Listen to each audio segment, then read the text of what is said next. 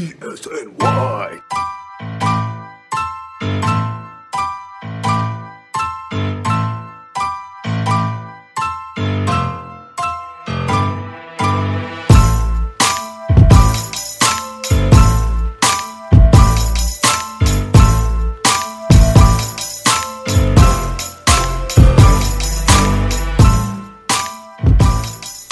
What is going on, everybody? Welcome back to The Clean Sweep, which is Elite Sports New York Brooklyn Nets podcast.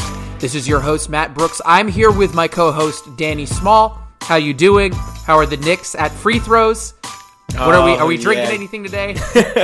You got to bring it up. We were just talking about it before. We're not. I'm going to stay away from that because they're making me pull my hair out. But I'm ready to talk. I'm ready to talk about David Nwaba today. That's all right. That's what I'm really looking forward to. All right. Yeah, me too. We're gonna stick to one subject because it's really the only thing that's important right now, at least in my eyes. December 15th is an important date for a lot of reasons. It's the first date that teams can effectively trade players that they signed last summer. But for the Nets, it means a little bit more. It's the date that Wilson Chandler comes back. And with him coming back, they've signed a 16th player while he was gone, which was Iman Shumpert, who's looked good. Now they have the difficult decision of figuring out what to do with their rotations, which really means they need to either waive or trade or figure out some other way to whittle it down to 15. So the best way for me to kind of envision all this is to not just sit here and think about, okay, what guys should get cut, but think about it more in lineups, who makes sense together. So I think that's how personally I've been approaching this. And I think that that's probably the best way to approach this as a group. So you've obviously watched the Nets quite a bit lately. They've had some kind of weird schedule games, which kind of works well for you. There's no overlap with the Knicks and Nets. So they've had a lot of these like matinee games. They had that game that you and I talked about earlier last week. So based on what you've seen with Kyrie Irving eventually coming back, and keep in mind we're going to do all this without Kevin Durant in the fold because that's just really where things get way too confusing. We're just going to assume he's out for another pod, another day. Yeah, that's just too much to deal with right now. What would your rotation be with Kyrie Irving and Karis LeVert back? Starting lineup, at least. I think with the starting lineup, and this I'm going to be a little bit different because before the season I was big on seeing the Kyrie-Karis backcourt together, but just with the way Spencer Dinwiddie is playing right now, I would actually like to kind of see, and I think we mentioned this on the show before, I would like to see those two in the starting lineup together.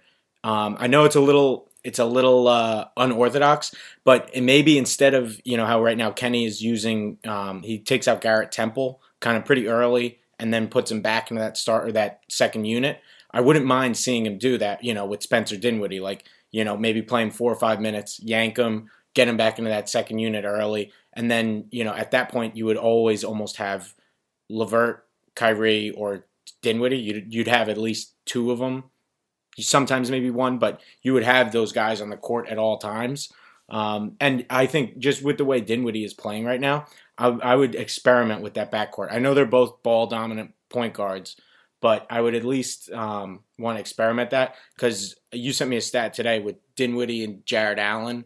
Well, it wasn't Jared Allen, but it was Dinwiddie's percentile on passing to the roll man. I think you said he was 90%. You can correct me if I'm wrong. But I really like the way he's playing with Jared Allen.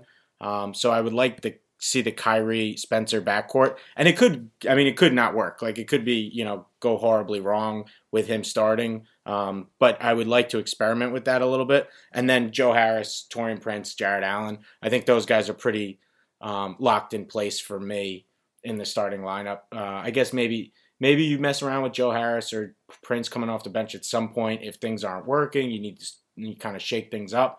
But I think those three guys are pretty safe. And then, of course, with Jared Allen, I laugh about it now because before the season, I brought it up, maybe they'll play the matchup game with DeAndre Jordan starting and Jared Allen coming off the bench. But with the way Jared Allen's playing, he's earned that starting spot for sure. And, he's really been one of the guys who kind of helped bring the Nets through this rough patch when they're injured, with two of their biggest guys. And I know I don't want to be bringing up Durant, but 3 if you count him. Yeah, so I like the idea of putting Dinwiddie and Kyrie together, and it's something I've toyed with a lot. Their net rating data is like really, really good together. They play well together. I wouldn't want to imbalance the starting rotation too much defensively. I know Dinwiddie's been better, and I actually like the idea of him sort of being an off-ball guard just because he doesn't have to figure out as many picks on guys that are going to be, like say he's guarding I don't know, I'm trying to think of like an off-ball shooter right now. Like a Duncan Robinson or somebody like that who isn't really going to run a bunch of pick and roll.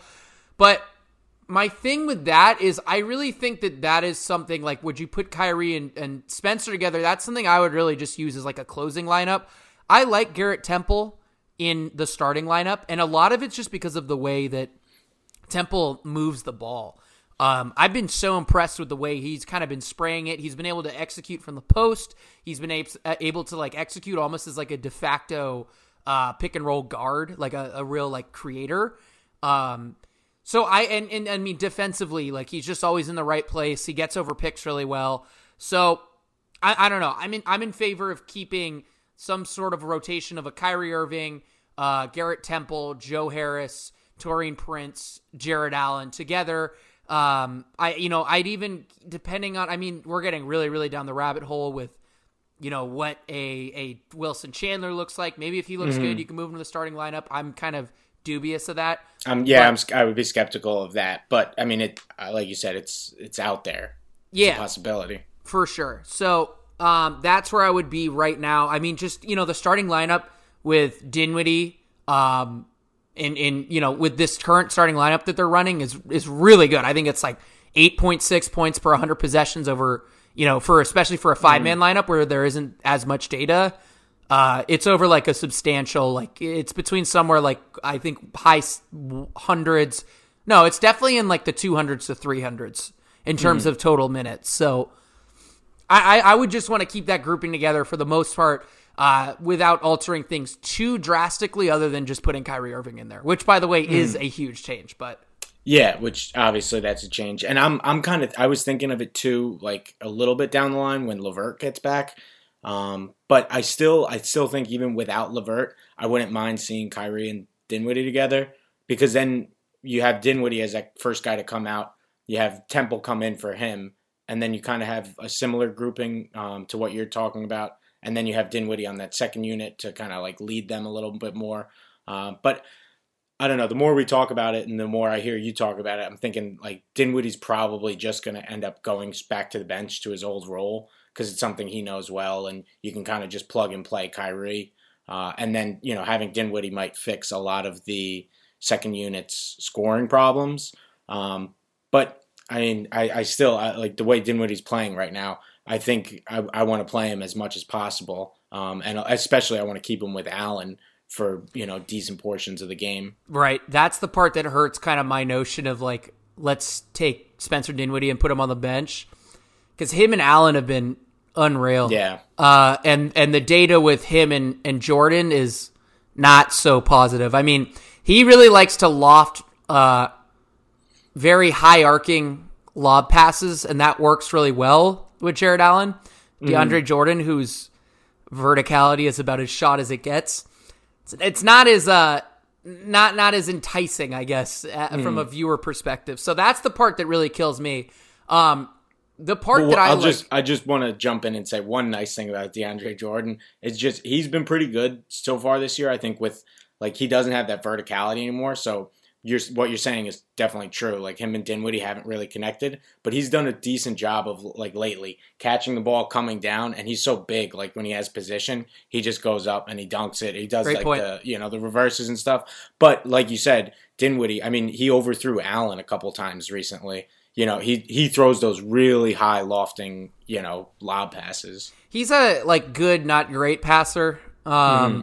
Yeah, I think that's fair. They just like run so much offense through him, and like his instincts are correct. Like he's got good instincts. His problem is more like the execution. I don't feel like he's always right on the money with his passes, but especially when it comes to like lofting to the bigs. Clearly it doesn't matter though, because he's in the 90th percentile as a passer. Guess if we're saying he's good, not great, then that means everybody else is. And Kyrie Irving's numbers, which are like in the 28th percentile this year, are kind of deceptive. He was a 78th percentile passer. This sounds like nonsense. I'm getting so statistical with this. But yeah, no, but this all makes sense. Like he was really good last year, basically as a passer to the Celtics bigs, who are not, I mean, not exactly the most vertical crew. It doesn't have like the same getup as Jared Allen. I don't think. So I think he'll figure it out. His data is weird. He's got like all of his 2-man net rating data is like, I mean, it's all affected by them just not being very good early on, but it's all super tainted with the sample of him. They're just really not being very good. I mean, I was like looking through, like trying to find pairings where he was really good, and it was like, man, I mean, a lot of this net rating data is really negative right now, which, it's like a 10-game sample. So yeah, I mean, like I almost feel like guilty, like reading into it too much. I know, because it's such a small sample size, and like you add in the factor of like he's in a new offense, like new place, like learning to play with new guys, right? And I mean, like eventually, if it continues this way, we'll have to actually be, super critical of it. But I think right now, Kyrie is so talented, and I think we both know that you plug and play him in there, he's going to eventually figure it out. He's eventually going to become, that all NBA guy again. Yeah. That's a perfect point to it. I'm going to move on to the bench. Right now, if I have the first five off the bench, that is, I'm going to go with Spencer Dinwiddie at the point, Karis LeVert at the shooting guard, which I know will raise some eyebrows, bringing him off the bench. But it seems like more and more people are coming to that. Either Iman Shumpert or David Nwaba, depending on the matchup. Shumpert would be more of like this is kind of like a small ball team. Did I say Shumpert? Nwaba would be more of this team's kind of bigger. We need a guy that can sort of bulk up. Especially if like a Lakers come to town or somebody like that. That would be my. I mean, God, I don't even feel good saying this, but my LeBron James guy would be David Nwaba. Oh boy. Boy. Still kind of overmatching poor David, but and then at power forward, I guess I would Wilson Chandler and pray to God that Rodion Kurucs figures it out. And then at center, DeAndre Jordan, who, yes, as you said, like really clearing space nicely lately in the paint. Still kind of have some issues with him as a box out artist, but for the most part, we were seeing a little bit more from him, at least on the offensive end. And then Nick Claxton, who everybody, I think theoretically, he's a really, really awesome player. Numbers have not been great. Advanced numbers, that is. He has moments, but he's more of a like, let's break the glass in emergency type of guy if we're playing like a 5-out offense, like a Minnesota Timberwolves or somebody like that. That's the type of time I would bring him out. Don't want to give him too long of a leash. Don't want him to like get down on himself. But that's what I have right now, rotationally speaking. Yeah, I think if with LeVert in there, I'm with you on LeVert off the bench. He hasn't really done it much in his career, I don't think. He did it against Philly last year. At least not recently. Well, yeah, actually, that's a good point. The playoffs against Philly. I do like him off the bench. I think as a second unit creator, he could kind of feast on some teams. Yep. So I'm with you on that. They're like a bottom 7 scoring bench right now, and they would go into top 3 with those two right away. And they've had a couple games there where they've just been lights out from downtown. Yep. And it's like, I'm sure those games are inflating their stats a little bit. Yep. But I guess, because since I'm starting Spencer Dinwiddie, I guess that would even make LeVert kind of the de facto point guard, because he'd have the ball in his hands the most. But then I'd probably have Temple in there because I think Temple's done well enough where he's earned his spot. He's earned his minutes. Then Nwaba, I know we talked about him before the show a little bit. He's just been like pretty solid all around. He's just a strong defender, a good guy to have in there. And then Shumpert, I guess Shumpert would get some minutes. I feel like I'm forgetting someone. But Claxton, no, I agree with you on him. just because, like you said, break glass in case of emergency. I'm okay with sending him down to the G League for a little bit, Me too. get minutes there, because we've seen, I think you put it well, like theoretically he's a great player. Like he's long, athletic, like he can do a lot of different things, but he's just not there yet. I mean, he's 20, so give him some time. And then DeAndre Jordan at the center. But in that lineup, I'd have Nwaba. Nwaba would be like playing a 4 kind of, which seems like that's a bit small. Yep. But then again, you have Temple in there. He can guard up a little bit. Shumpert can guard up a little bit. That it would be a small second unit, but I think I don't want to see Pinson play all that much. He's been not that great. His shot selection has just been so bad for me. Musa, I like his hustle and his intensity, and like he brings like energy to the game. Yeah, but he's another one, like he's got some poor shot selection. He's not quite there. And, as you said, Kurucs would be perfect. I would love to have him as like that second unit 4 right now, but I don't think you can trust him enough to play him right now. I think he's just you gotta wait until he's right, because he's been bad, pretty much this entire season. Yeah. So I'm gonna hit you with the hard question, because it seems like 3 guys are on the chopping block for you.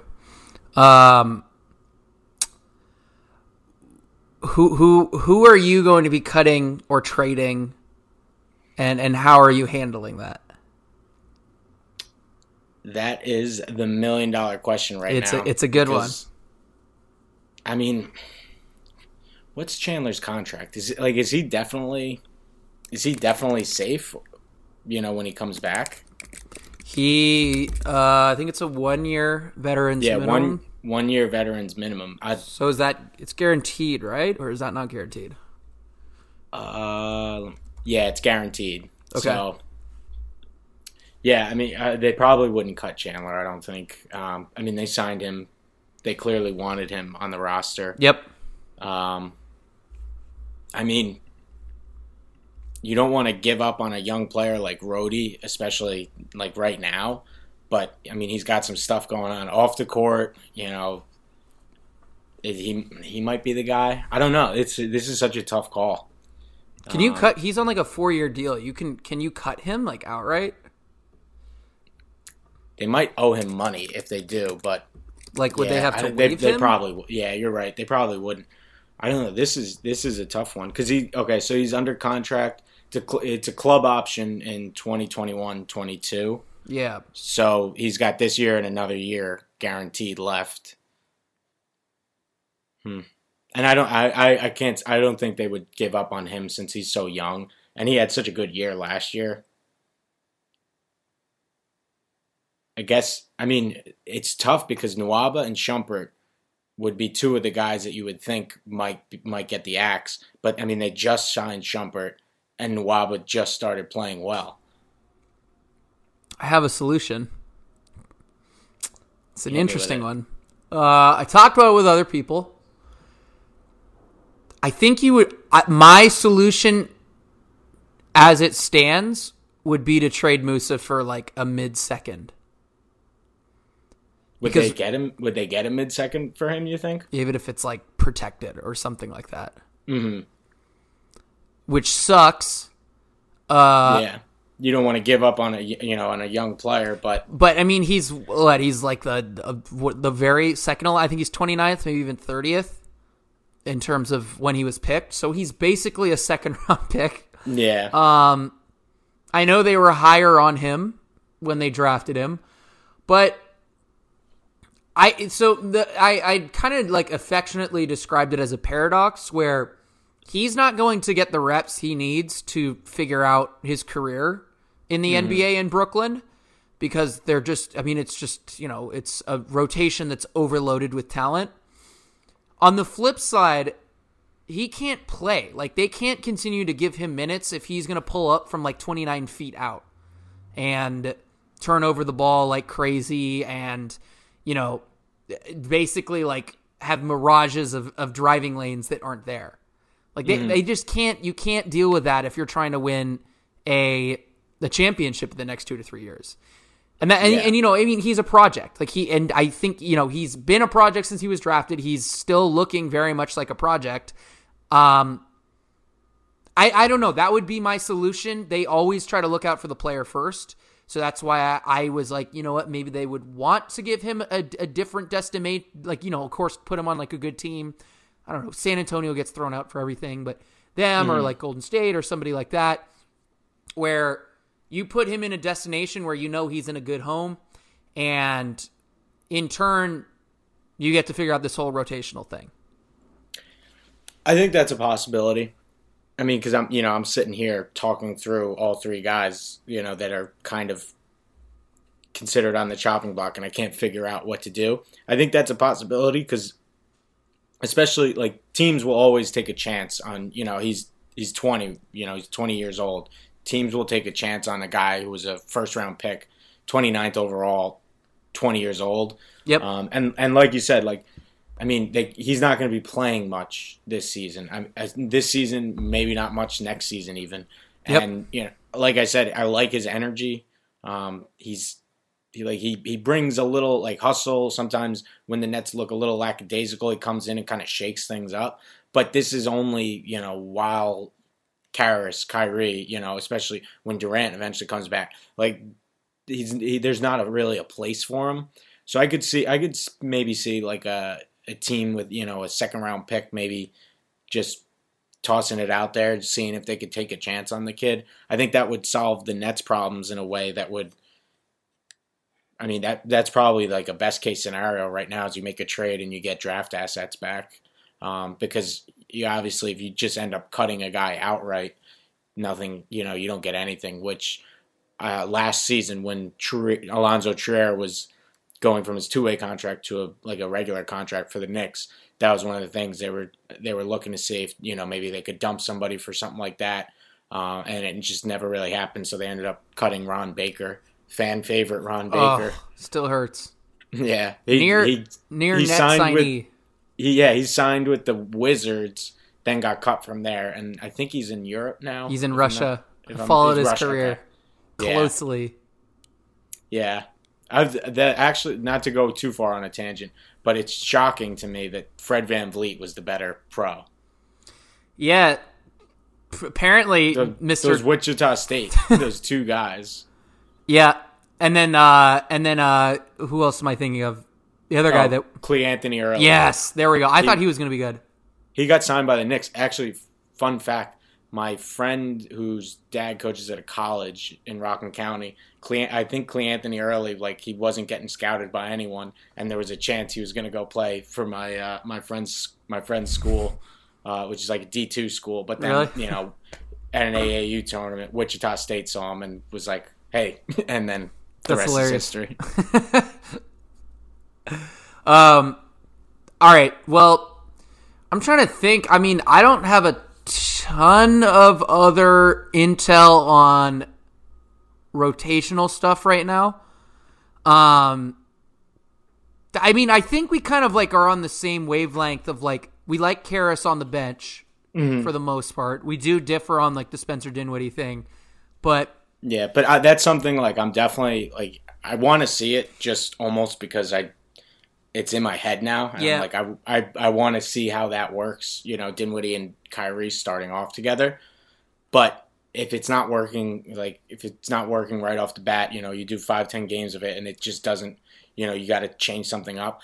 It's not something I'm like married to at all. Sure. I really, you know, and now at this point, like the strongest thing, well, I mean, Kyrie, you obviously start him. But after that, it's like, I need Jared Allen to start. And after that, I wouldn't be surprised or that upset to see Kenny kind of mess around with some different things, play around, you know, tinker with the lineup a little bit. I know eventually you have to kind of get to a set rotation once everyone's back, but I think tinkering around with this group and kind of seeing who works with who wouldn't be the worst thing in the world.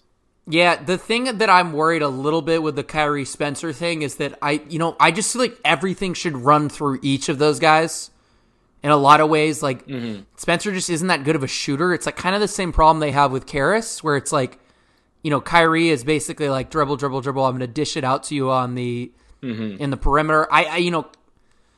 Spencer's like catch and shoot numbers are okay. I don't think it's the best use of him in a lot of ways. And just with the way that Kyrie tends to use up shot clock a lot, which, I mean, that's just how he plays. I'm really more in favor of like slotting him next to a spot up guy, at least in a lot of ways with Garrett Temple. I know he's not the most consistent, but at least he's used to that type of a use. That's kind of been his role for a while. Right. So now. and then at that point your bench is just, you're going to run literally everything through. Let's just try to go downhill with Dinwiddie and LeVert. And that would be what I would be looking at a lot. And if that doesn't work, I would honestly it's way early for this. I would just see what Karis LeVert's, not this year, because that extension hasn't fully cut or hit, so you're really getting the average between what he's making now and next year with that extension, that $52 million extension. I think it's 52, yeah. But if it doesn't work this year, I would just see what the market's like. Just quietly a little, look around, see what he could attract. That's a possibility because I mean that's a pretty good contract. I think 52, but the only thing that and this bothers me, but it shouldn't because it's like. I just have a small brain for thinking this way, but like having two of your three best players, because I think Kyrie, Dinwiddie, and LeVert are the three best players right now. I think having two of those guys starting off on the bench is not something I would want to do. Obviously, Kyrie's your best player, so that kind of negates that way of thinking a little bit. But I would like to have two of them start off. And then, like I said, you can do that, where you bring in Garrett Temple kind of quickly, and then you stagger those minutes that you have Dinwiddie in there. But it's kind of all hypothetical right now, and I think one of the things that's actually kind of nice is that, what is it, 2 more games, and then Kyrie might be close to coming back or whatever it is. I don't know the full details, or I don't know the exact date, but you ease him back in and you figure things out, and then LeVert will come back a few weeks later. So it's like they kind of have a little bit of time to ease into another thing. I guess the flip side of that is that you're just constantly having changes. It's hard to get cohesion and mesh with each other. But I mean, listen, they're getting back two of their best players. I think the Nets survived that little stretch because essentially just Dinwiddie and Allen going off. But now they're in pretty good shape. And the East sucks. Like below like the top 5 or 6 teams, the East is terrible. So the Nets are going to have no problem making the playoffs. The regular season is, and I hate to say this, is just going to be kind of like experimenting for Kenny, I think. Yeah, and I just don't know if they're going to build a synergy this year. I think it was doomed from the start with Durant out. I'm so confident in them making the playoffs, but I wouldn't. I think going into the year, I was kind of like, you know what, they might. Who knows? Maybe this works a lot better than people think. Maybe they can get out of the first round, surprise somebody in the second round. I was kind of on that in the beginning of the season. Now I'm kind of just like, all right, they're going to make the playoffs. They're going to be pretty fun to watch. They're going to be okay, but there's not much. I would have to see who they're playing in the playoffs before I make another Nets get out of the first round prediction. Yeah, I'm not even sure about second round anymore. That backfired on me last year. Yep. Yeah, I don't know. I'm not there, and a lot of these teams in the East are just really good. Maybe if it's a Miami, it's very top heavy. Boston, that could be a 7-game series, but I like Toronto. It's top heavy. Toronto. I did not expect that at all. That was one team I had them maybe 6 or 7 seed, I think, if I remember correctly. But that was one team I definitely whiffed on, kind of doing, my predictions or whatnot. But I think I was good on the Heat. I think they're a pretty legit team. But, past, even the Nets there, past them, Orlando's not that great. I don't know. There's just, the East is just pretty weak. Let's do a quick random shout out. I know you got places to be. You go first because I got to think of something. All right. I will be attending, it looks like, judging by my email, which my bad. I definitely checked in the middle. No, it's all good. It's all good. I was going on a long diatribe anyway. No, I did it. I almost did it while I was talking. I've been really anxious to hear about if I'm going to this. I'm going to go to an NBA, like one of the, I guess NBA, they're doing all these events, like bringing in players from Africa, just as like a scouting type of thing. So I'm probably going to be going to that tomorrow afternoon, which should be really cool to attend. That's awesome. So that'll be cool. I mean, do I know? So I'll probably spend that morning just researching and seeing if any of these guys are like top prospects. I'm notoriously horrible at evaluating young talent. I mean, I just said let's trade Musa, who's 20. So, I'm probably gonna not give any sound analysis. I hope I never become a scout, but yeah. So that'll be fun to do. No, that's awesome. Unique opportunity. Like I've done a lot of different things with my coverage over the last couple of months. Like I covered Rhodey's case. I was there for the jersey unveil, which was obviously different than anything I've done. So this will be cool too. So yeah, hopefully there's something I can pull away from it, and I'm hoping there's like some. I mean, they're all going to be young, so I expect some like high voltage athletic basketball on the court. Mm-hmm. Yeah, no, that's awesome. And dude's going all out. That's really cool. Yeah, I mean, I don't know much about any of that, but I would imagine they're coming over here, for a scouting type thing with NBA Africa. Right. I imagine the guys are going to be pretty locked in, pretty intense. If you think about it too, like Giannis, Joel Embiid, Siakam, they're all if they're not African born, they're definitely of like first generation African descent. So there's a lot of talent coming from there. And I think it's from what I've heard, it's an area that teams are starting to explore more and more. Just because like Europe, I mean, I don't know. Again, not a ton of insight, but European leagues are like almost overly scouted. So kind of cool. It'll be cool to see that. Yeah, no, that's pretty cool. That's pretty cool. My random shout out, and I don't think I brought this up on the last pod, but when I covered the Sixers-Knicks game, Sixers won. It was Ben Simmons' 10th win over the Knicks in his career. He's 10-0. And I asked a question, I was like, what's your secret to success? Every time you come to New York, you guys are winning. What do you guys have, over the Knicks? Like basically asking, like, why are you guys so dominant against this one team? And he just was like, it's my grandfather. He hates New York teams. He's like, he hates every New York team. He's like that. I swear to you, that's why we beat him. He's like, I always want to play.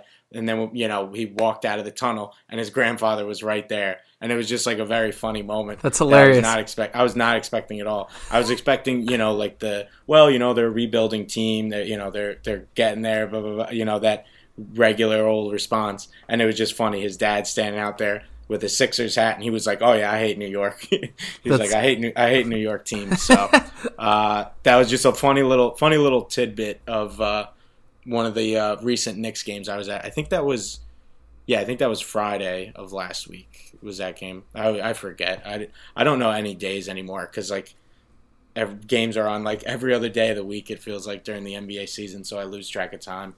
But that's my random shout out, and I'm sticking to it. All right. I love it. I will let you get going. I know you got another podcast to do. I think I've got a couple I need to do tonight. So it sounds like we're doing like a radio tour over here. Yeah, we're two busy guys. So good stuff. No, this is the best part of not best part, but I love this part of the NBA season when you're kind of just like going. Yep. Million different things going on, million games different going on.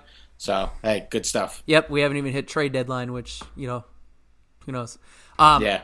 All right. It was good talking to you. I will talk to you next week. We'll probably get into a little bit longer of an episode. But it looks like, our scheduling. I guess we're kind of shooting to record on Tuesdays. We're figuring out exactly when it's going to be released, but Tuesday is our recording day. It'll be out Wednesday, Thursdays. So yep. Hopefully we're going to be able to make sure, with everything we're going Wednesdays pretty strictly, because I know for listeners, it's a lot easier to keep up with things when they're, on a set day. Yep. At least I know for me, when I'm listening to podcasts, it's much easier when I know exactly when things are coming out. So we'll try and make sure we're doing that for you guys. All right. I will talk to you next time, Danny. All right. See you, Matt. See you.